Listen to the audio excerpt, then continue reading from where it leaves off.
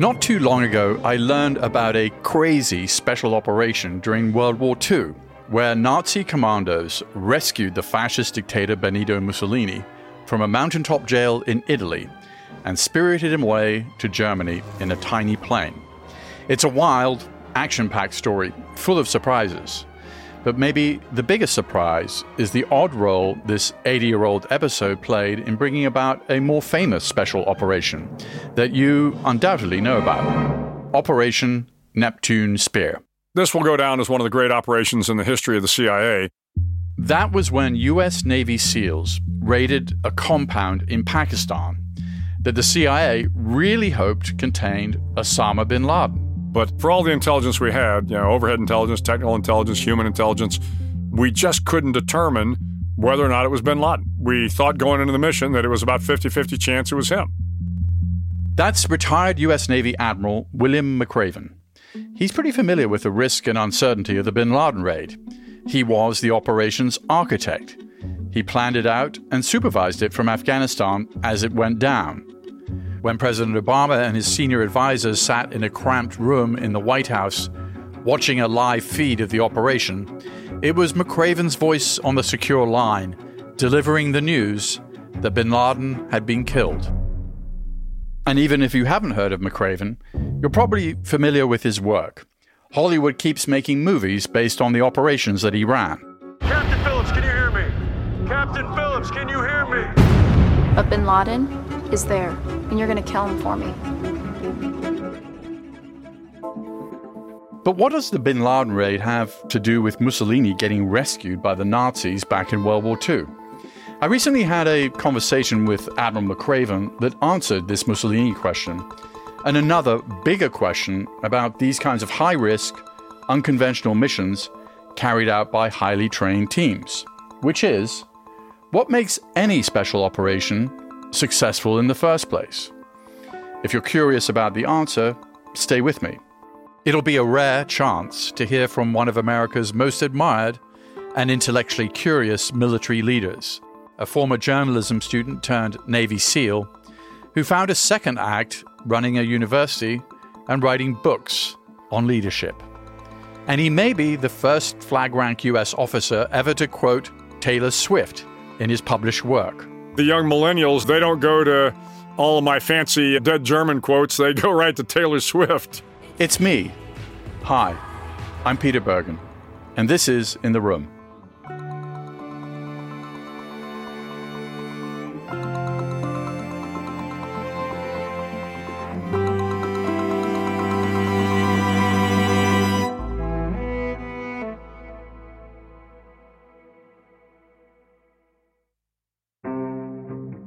Usually when some expert or master of their craft develops a theory of that craft and writes it up in a book, they do this after they've gotten famous for some big victory, or after they retire. It seems easier that way. Once the messy events of your experience are already laid out, you can come up with some rules that fit. This seems especially true when it comes to books about warfare. Famous theorists of war like Sun Tzu or Karl von Clausewitz, as best as we can tell, publish their writing after they're fighting. But then there's Bill McRaven, a man whose book helped deliver his victories on the battlefield. As a mid-career U.S. Navy officer at the U.S. Naval Postgraduate School, McRaven decided to research a form of warfare that he thought hadn't received enough academic attention. I realized that nowhere was there a theory of special operations. McRaven published a book called Spec Ops, Case Studies in Special Operations Warfare. He would later follow the principles in the book to the letter, sometimes even to the minute, as a commander of U.S. Special Operations. But first, he was just a graduate student with a question. How can a special operations be successful in light of the fact that it's generally a smaller force going up against a larger or well-defended force where the defense is always stronger than the offense? My hypothesis is there's something unusual, something unique in a special operation that allows it to succeed in spite of these things. So what makes a special operation special? Special operations are those tactical, quick-strike military actions done by a small group of highly trained personnel. They're secretive, risky, and the target is usually high value. McRaven started his military career in special operations with the U.S. Navy SEALs, so he's had some first-hand experience with the trade craft. But for his academic project, he studied 8 commando raids from the 20th century, from World War II up to the 1970s. And in what struck me as an intellectually cosmopolitan move, McRaven didn't confine himself to studying only American units. He also studied operations carried out by U.S. allies, and even its enemies. Boy, nobody has ever accused me of being intellectually cosmopolitan. I'm not a fan of a lot of evil people that ran commando operations. But you have to intellectually look at these things from the enemy's eyes sometimes. And this is where that Nazi rescue of Mussolini comes in. This was one of the missions that McRaven studied for his book. And to me, at least, it's a case study that most vividly illustrates McRaven's theory of special operations. The year was 1943. Allied grand strategy against the fortress of Europe is about to be revealed.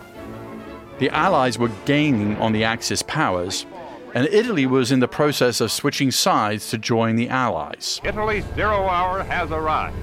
Suddenly Mussolini, the sawdust Caesar, is kicked out of power.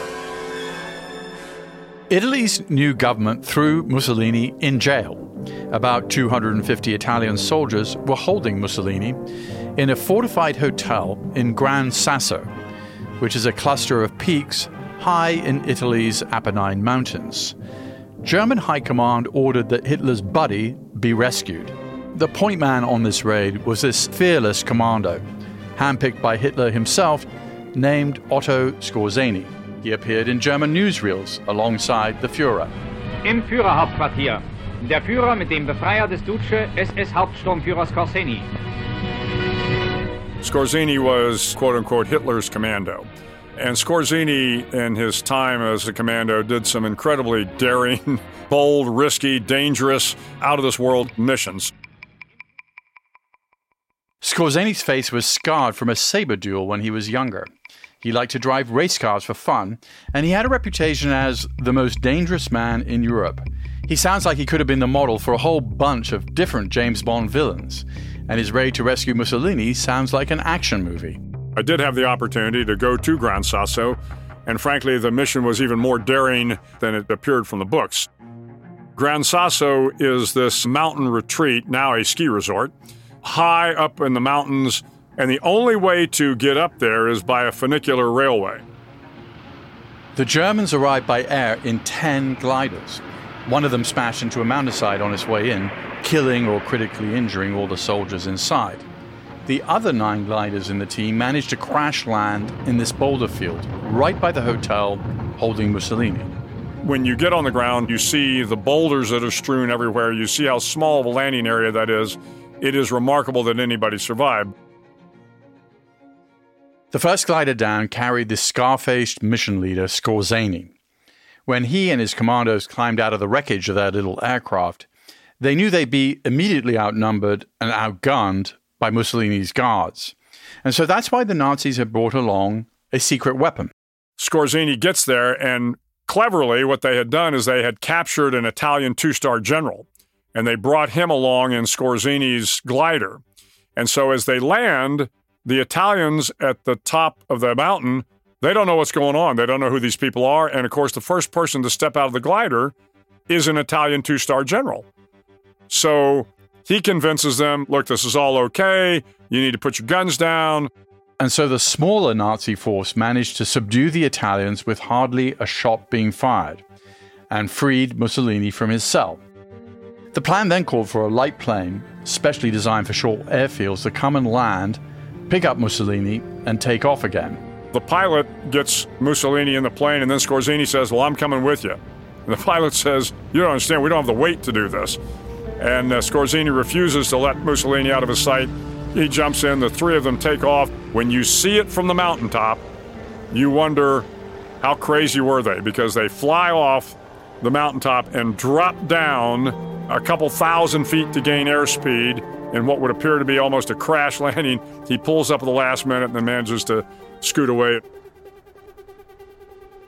The Germans filmed the raid for their own propaganda channels, and it seems even the British couldn't resist using all that action footage in their own newsreels, although the tone of the storytelling was a little different. Hitler's boyfriend, the deflated Mussolini, was carted off to Germany by plane following his rescue by Nazi paratroops. Captured enemy films show how, after being kept a prisoner in central Italy, he was whisked off to become a Nazi stooge.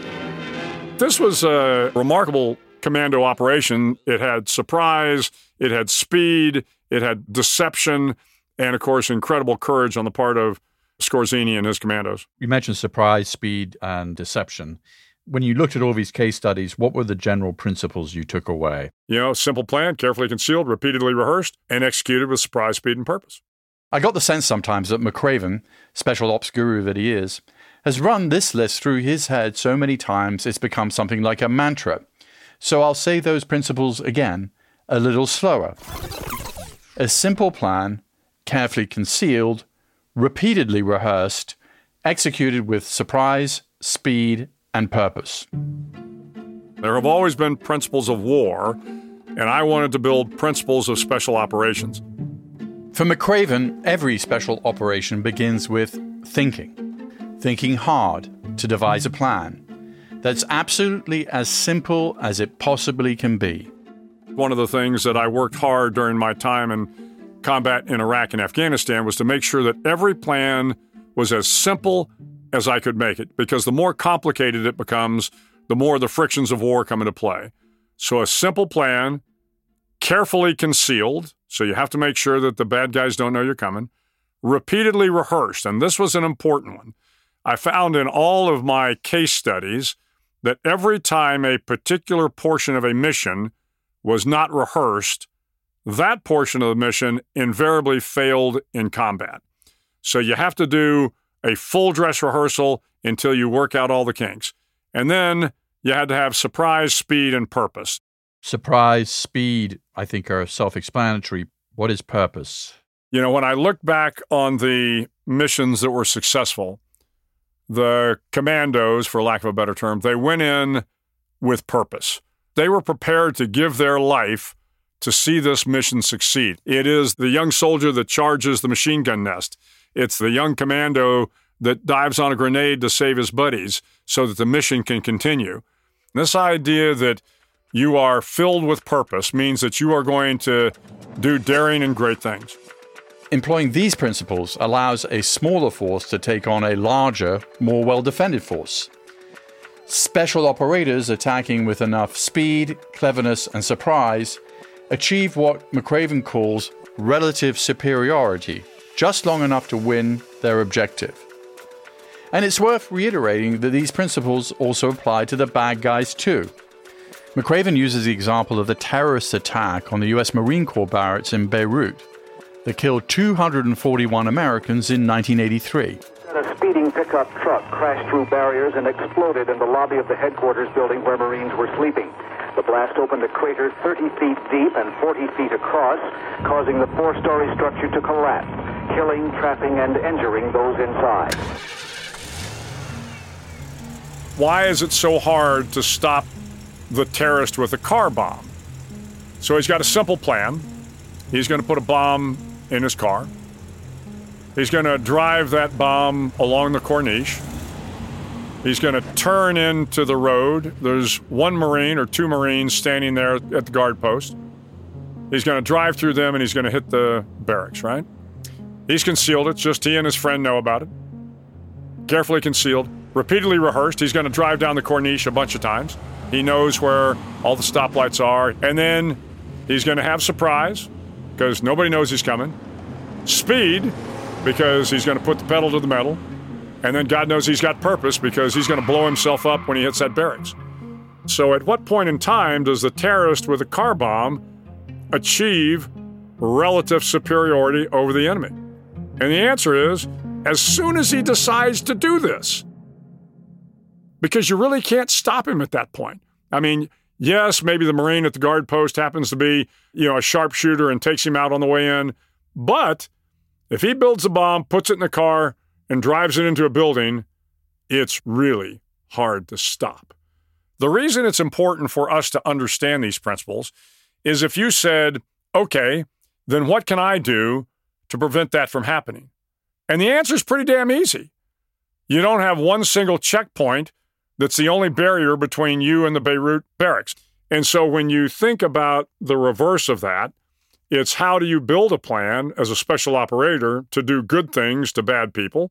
One of the key case studies in McRaven's book was a daring and successful raid that Israeli commandos carried out in 1976. Palestinian and Marxist terrorists hijacked a plane with more than 200 passengers, many from Israel, and landed the plane at Entebbe Airport in Uganda. Passengers are now sitting in a sweltering airport under the guns of some very dangerous Palestinian extremists. And of course, immediately, the Israeli government realizes they've got to do something to try to rescue these Israeli hostages. And it's a long way from Israel into Uganda, and they come up with this incredibly bold plan, which is to fly a couple of C-130s to land on the airfield there at Uganda. But once again, the deception piece is important. The deception piece involved faking a visit from Uganda's notorious dictator Idi Amin. The terrorists were under his protection, and Amin showed up regularly where the hostages were being held. Every time Idi Amin would come in to meet with the hostages and hostage takers, he would come in a Mercedes-Benz with flags flying. And so the Israelis got a Mercedes that they put in the back of these C-130s. And so much like Otto Skorzeni's momentary deception to trick the Italians, this is exactly what the Israelis did. The plan called for an initial team of commandos to load into 2 Land Rovers with the Mercedes out front. The Mercedes was painted to look just like Idi Amin's, and, in a nice touch, it flew the Ugandan flag. They hoped the ruse would confuse the terrorists just long enough to allow the commandos to quickly reach the building holding the hostages. They had great intelligence. They had rehearsed this again and again and again, and they knew what they needed to do. Jonathan Netanyahu, who was leading the force at the time, was, from all accounts, an incredible leader, incredibly brave. Jonathan Netanyahu was the older brother of Benjamin Netanyahu, who's now the Prime Minister of Israel. It was a hard mission, but it was simple from the standpoint of, we're going to fly from point A to point B, we're going to land in C-130s, we're going to drive off with a Mercedes up to the airport. We'll be followed by a convoy. That will be enough to get us in there. Then the commandos will immediately begin to clear the airfield, engage the tower, rescue the hostages. So all that goes essentially as planned, except unfortunately Jonathan Netanyahu leads the force forward and gets hit by gunfire. He was the only one killed, only commando killed during the operation. A couple of the hostages were inadvertently killed during the rescue, but most of them got out alive. In those first few minutes when the Israeli troops came in firing, did you realize what was happening? I had no idea. Do you think it was the right decision given casualties that there were? It was the only decision that was possible. It's one of the great hostage rescue missions in the history of commando operations. In your book, you quote Jonathan Netanyahu, "I believe in getting down to the smallest details. Anyone who fails to do that and tries to spare himself the effort is doing a disservice to our goal, which is preparing the unit for war." This seems to be a big theme in your thinking and your writing and your planning and the operations you've carried out. It is. It was always instilled in me from the very start. I mean, we all understand in the SEAL teams and across the special operations community that the little things matter. You have to get the details worked out. You can't just have some big picture and hope that guys are going to, kind of ad-lib the mission. Developing a simple plan isn't necessarily a simple thing to do. It's never simple. In my case, I learned when I was a young SEAL delivery vehicle pilot. They were wet submarines, submersibles. So you're in a scuba rig in an environment where you're cold all the time.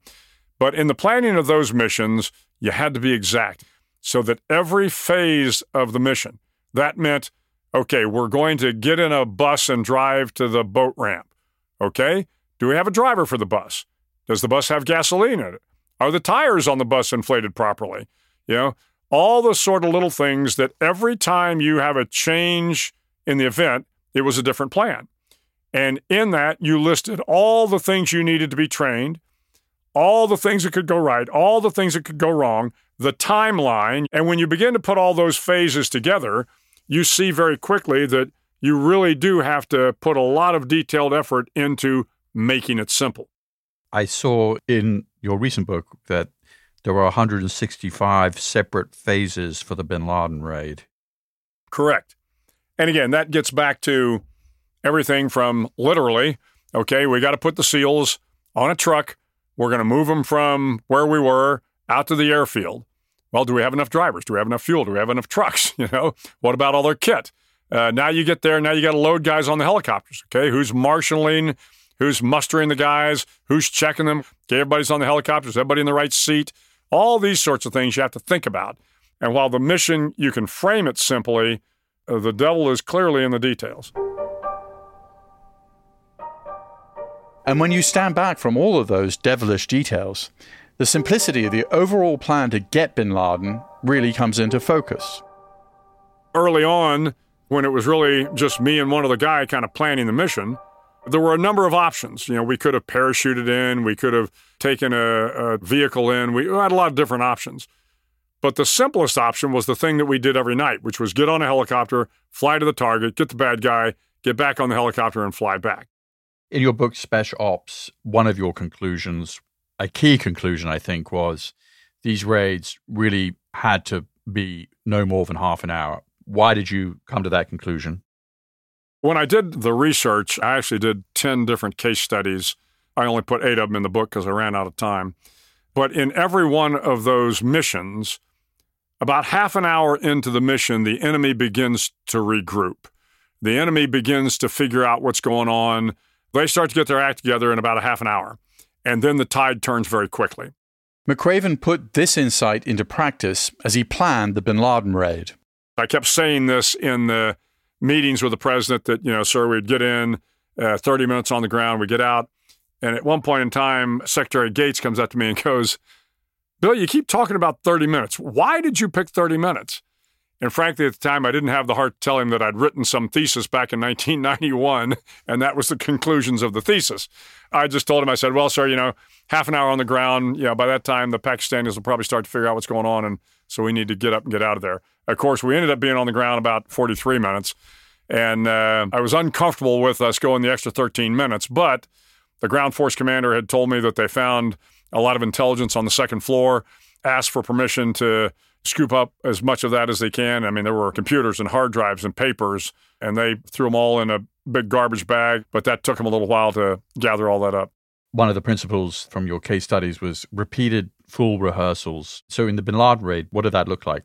Right after we assembled the SEALs and the helicopter pilots, we began rehearsals in an undisclosed location on the East Coast, and we spent a couple of days there just going through the motions on the target. The CIA had done a very nice job of building a mock-up. Now, it was a mock-up in terms of the dimensions of the compound. So they had a chain link fence that mirrored the dimensions of this kind of trapezoid-shaped compound.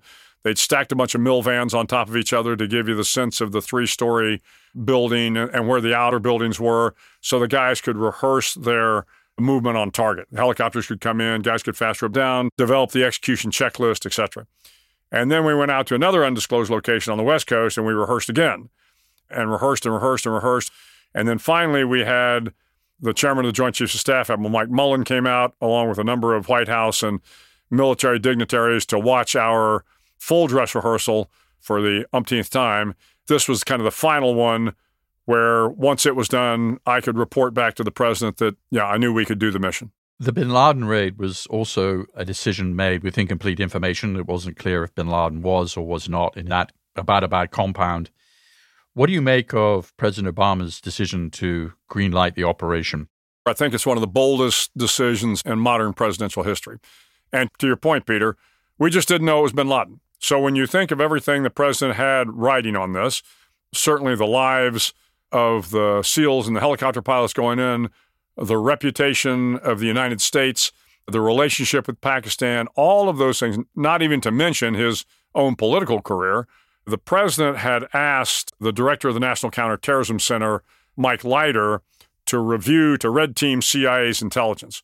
Well, he said, look, we've looked at CIA's intelligence, and we think the chance that it's bin Laden is anywhere between 60%, and 40%. And when he said 40%, I thought, well, this mission's over. I mean, who's going to authorize a bunch of Navy SEALs to fly 162 miles into Pakistan to a compound that's about 3 miles from their West Point, 3 miles from a major infantry battalion, a mile from a police station, and oh, by the way, the Pakistanis have nuclear weapons. As Obama's advisors debated go or no go, there were two deeply experienced, skeptical voices in the room. Vice President Joe Biden, who became a senator when Obama was only 11 years old, and Secretary of Defense Robert Gates, who'd worked in every presidential administration since Lyndon Johnson. Both men remembered well the deadly failed rescue of American hostages in Iran in 1980. On the 183rd day of captivity for the American hostages, word from Iran that the bodies of the 8 Americans who tried to free them will be flown home early next week. It was on At a staging area codenamed Desert One, a helicopter crashed into a plane, killing 8 American servicemen. The debacle came to define Jimmy Carter's presidency and may have helped to end it. To the families of those who died and who were wounded, I want to express the sorrow that I feel personally for their sacrifice. It was my decision to attempt the rescue operation. The responsibility is fully my own. Secretary Gates had been around during the attempted rescue of hostages out of Iran, and that framed his thinking. Every time I was meeting with the president, at the end of the session in the Situation Room, the president would go around the table and say, "What are you thinking about the raid?" People would give kind of thumbs up and thumbs down, and Secretary Gates was never in favor of the raid. And finally, after the third meeting, I pulled him aside and I said, "Mr. Secretary, I work for you. If you don't want me to push this raid, just tell me and I'll back off." And again, the reason I have such great respect for Bob Gates is he said, "No, Bill," he said, "the president needs to have all the options on the table. And I want you to give him your best military advice on how to do this." He said, "Look, I had to live through the disaster at Desert One, and I've never quite gotten over that. But no, the president needs to have your best military advice, so you keep doing exactly what you're doing." I thought that was incredibly classy on his part. What was your last conversation with the president? I think the last conversation I had with the president was, "Sir, I'm going to deploy to Afghanistan. That's where I commanded the mission from. If you make the decision to go, great, I'll be there. I'll have the boys ready. And if you make the decision not to go, not a problem. We got a lot of bad guys in Afghanistan. We'll just kind of get back to work." And so that was a Wednesday. I got on a plane that evening, arrived in Afghanistan sometime on a Friday. And on a Friday, I got a call from the director of CIA, Leon Panetta. And that's when he said, "Bill, the president's made the decision that the mission's a go." And I thought, wow, that's a very, very bold decision in light of the fact that we just didn't know whether it was bin Laden. And of course, famously, at the beginning of the mission, a Black Hawk took a very hard landing. The SEAL team coming to kill Osama bin Laden was just seconds from fast roping to the ground when one helicopter came down on bin Laden's outer wall. I was watching it on the big screen from my little command post, but I was also listening to the conversation between the pilots. I knew pretty quickly nobody was injured. But we had a backup plan. I mean, we had plan A, plan B, plan C, and plan D. We had always taken into consideration the fact that a helicopter might get shot down, didn't expect that it would go down because of this kind of vortex that caused the helicopter to lose lift. But we had assumed that we might lose a helicopter, maybe two. So I had a backup helicopter standing by not too far from the Abbottabad compound, and when the time was right, we just called that bird in to pick the guys up. Mike Tyson once said, "Everybody has a plan till they get punched in the mouth," which sounds a lot like an aphorism you quote a fair amount from the Prussian general von Moltke, who said words to the effect that no plan survives the first contact with the enemy. And I'm sure Moltke took it from somebody else. Yeah, I mean, it's an understanding that, look, the enemy gets a vote. And actually, the quote that most people like in the book is the one, and I don't have the book in front of me, from Taylor Swift that says, "Just because you make a plan doesn't mean that's how it's going to turn out." Admiral McCraven made me realize there might be more Taylor Swift fans in the national security game than I thought, and I suspect they take their trivia seriously. So I'll just note that the precise quote from an interview published in Rolling Stone is, "Just because you make a good plan doesn't mean that's what's going to happen." And it's a good point, whether you're talking about helicopter crashes or that time Kanye West interrupted your acceptance speech at the VMAs. You better have a plan B, and probably a plan C, and maybe even a plan D. And I'm always stunned at times when people don't have a plan B or they haven't really thought out plan B. In their mind, they go, yeah, I know what'll happen if this doesn't work. but they haven't done the detailed planning to make it a true Plan B. Plan B's got to be just as rigorous as Plan A. Plan C may not have to be as rigorous as Plan B, but you still better have thought it all the way through.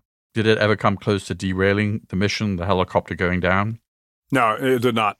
Even had it been a mass casualty. Of course, we had prepared for a mass casualty. If a helicopter crashed, I had a whole second team on the border in Afghanistan in more Chinook helicopters, more MH-47 helicopters. I had what we referred to it as the guerrilla package. So it had a combat air patrol, it had a gunship, it had everything I needed to be able to secure the terrain and get the mass casualty folks out of there if that had occurred. When the helicopter went down, I knew pretty quickly that the guys were banged up, but nobody was seriously injured, and now they were just going to have to call an audible and move to Plan B. So no, there was never any thought of canceling the mission. How did you learn that bin Laden was killed? We had developed this little makeshift command center on the border there in Afghanistan.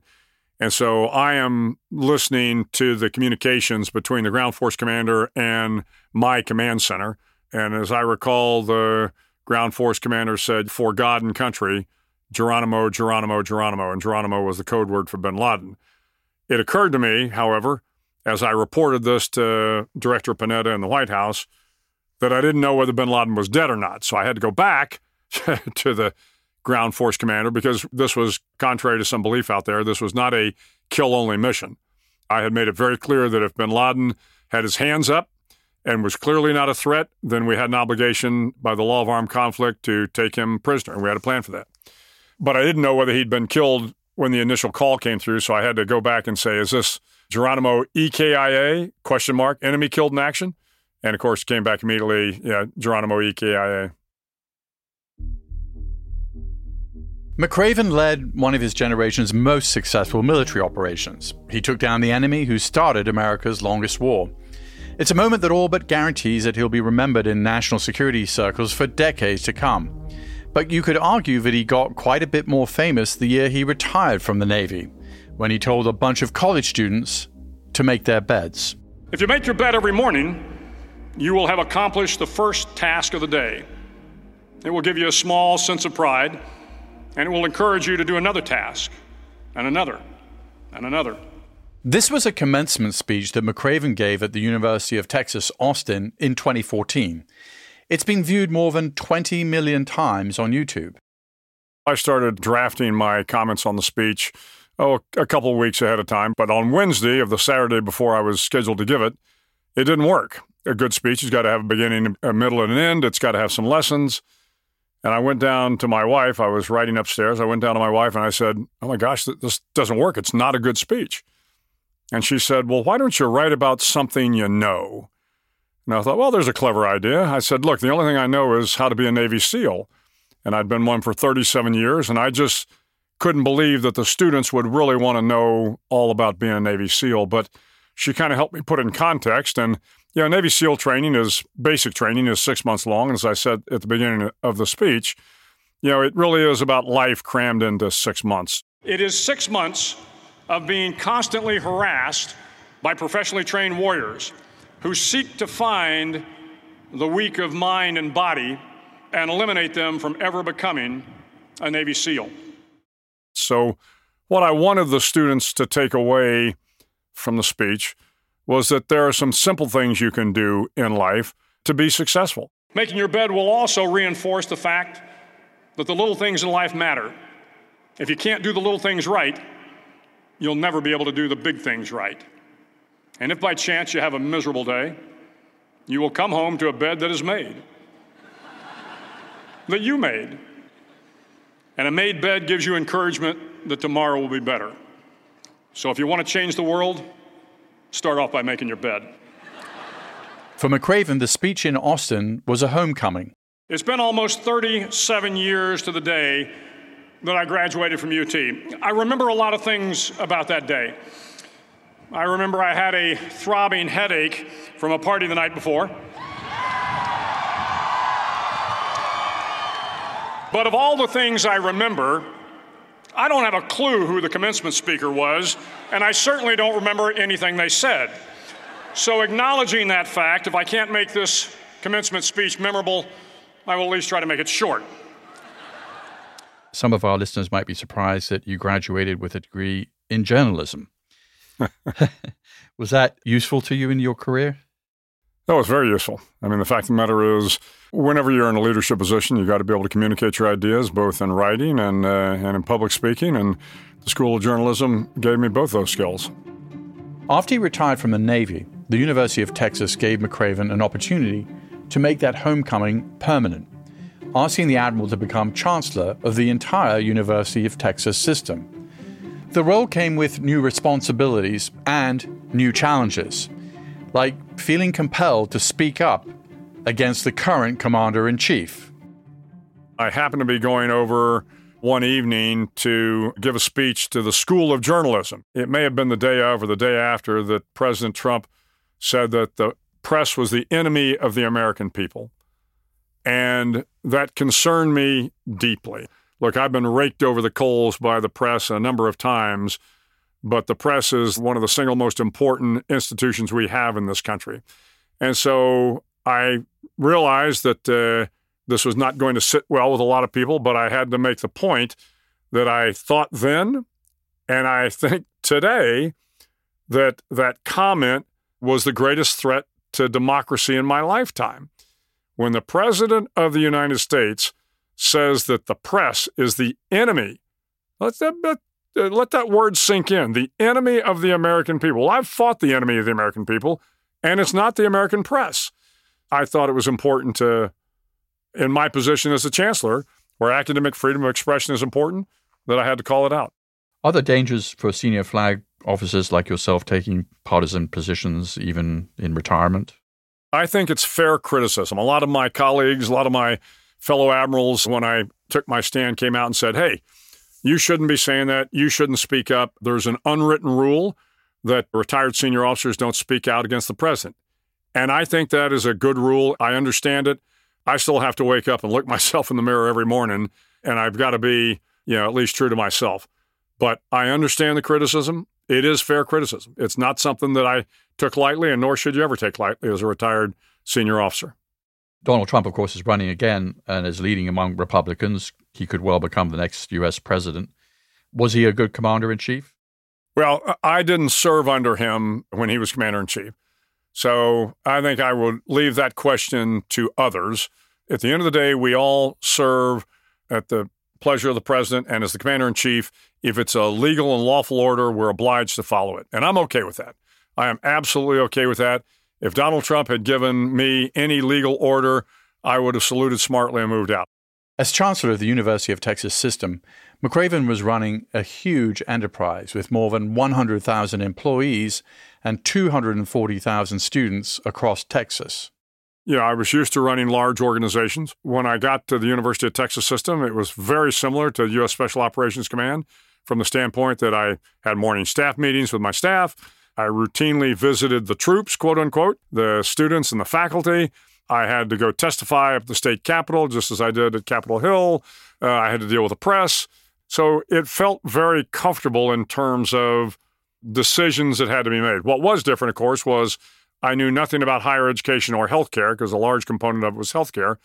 So like anything else, you have to learn the business of the business. So I would sit down with the former presidents of universities, and who I had two of them on my staff, and have them explain to me, okay, what does a chair do? What does a dean do? What does a provost do? Explain to me how the tenure works. All these sorts of things. You have to understand how things work in order to make the best decisions. But until that happens, you rely on the people with experience, and, you try to lead with a little bit of swagger, but with a little bit of humility, too. That combination of swagger and humility is something McRaven has written about in this next act of his career, publishing books about leadership. But now the audience isn't just the special operations community, but anybody who needs to inspire the people they lead. His latest book is called Wisdom of the Bullfrog, Leadership Made Simple but Not Easy. And in case you're wondering about what that bullfrog thing is, I was too. The title Bullfrog is the title given to the longest-serving Navy SEAL on active duty. So in 2011, I was named the Bullfrog. The funny thing about it is they give you this kind of god-awful dime store trophy. It's these 4 pillars, and on the top of it is this big, ugly toad. And I think there's a lot of value in that, and the value being hey, look, big boy, just because you're the bullfrog, doesn't mean you're any more important than anybody else in the SEAL community. Be a little humble about it. But the point of the title, of course, is that after 37 years, you'll learn a little something about leadership. Leadership made simple but not easy comes from Karl von Clausewitz, who said everything in war is simple. It's just the simple things are difficult. And so what I've tried to do in the book is pull certain maxims, certain quotes, certain sayings that I learned over my years in the Navy, show you how those can guide you through some difficult times in your leadership journey. After Taylor Swift, of course, my second favorite quotation in the book comes from a 19th century American theologian named Tryon Edwards. True humility is not an abject, groveling, self-despising spirit. It is but a right estimate of ourselves as God sees us. I thought that was very striking because in this book, you say when you're in command, you actually have to command. You can't be frightened of command. And yet at the same time, you can't be a sort of pathological narcissist. So I wanted you to just reflect on that a bit. I think every really great leader has to have a bit of a swagger. I mean, you have to be confident in yourself. You have to be confident because the men and women that you are leading want a confident leader. You're going to have bad days. Things are not going to go well. You've got a lot of things going on that can beat you down. But when you walk in front of the troops, you better have your shoulders back, your eyes ought to be clear, your head ought to be up. You better show them that you've got a plan for whatever problem we are in. But having said that, you also ought to be humble enough to recognize there's always somebody out there that is smarter than you are, that is stronger than you are, that is faster than you are, that is more righteous than you are. So be very, very careful about getting too full of yourself because hubris is what will sink most good leaders. And so, yes, you have to have a little swagger, but if I have to weigh it between swagger and humility, you better be humble at least 60% of the time. As I get older, I've noticed that the person who thinks that they're the smartest person in the room is generally not. Well, I never had that problem, Peter. I never worried that I was the smartest person in the room. So it's easy to be humble.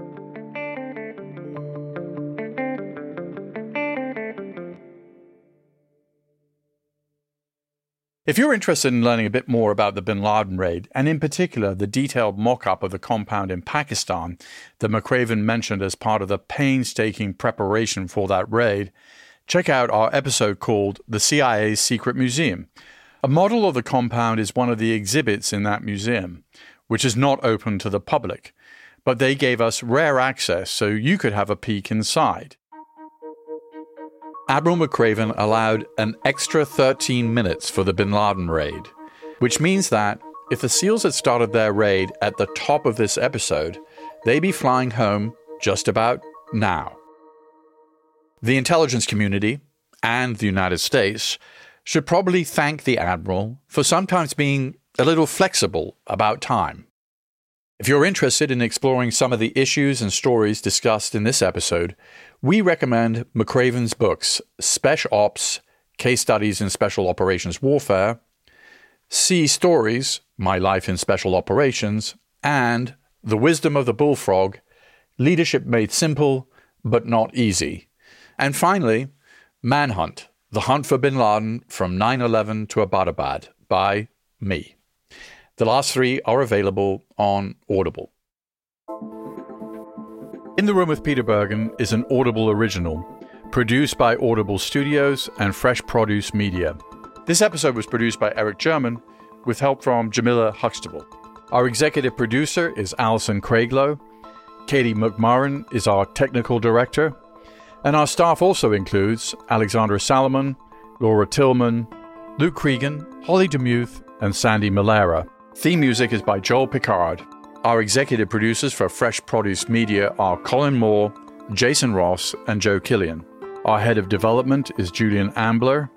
Our head of production is Eleanor Bavietz. Eliza Lambert is our supervising producer. Maureen Traynor is our head of operations. Our production manager is Hermenio Ochoa. Our production coordinator is Henry Koch. And our delivery coordinator is Anna Paula Martinez. Head of Audible Studios, Zola Mashriki. Chief Content Officer, Rachel Giatza. Head of Content Acquisition and Development and Partnerships, Pat Shah. Special thanks to Marlon Calby, Alison Weber, and Vanessa Harris. Copyright 2023 by Audible Originals LLC. Sound recording copyright 2023 by Audible Originals LLC.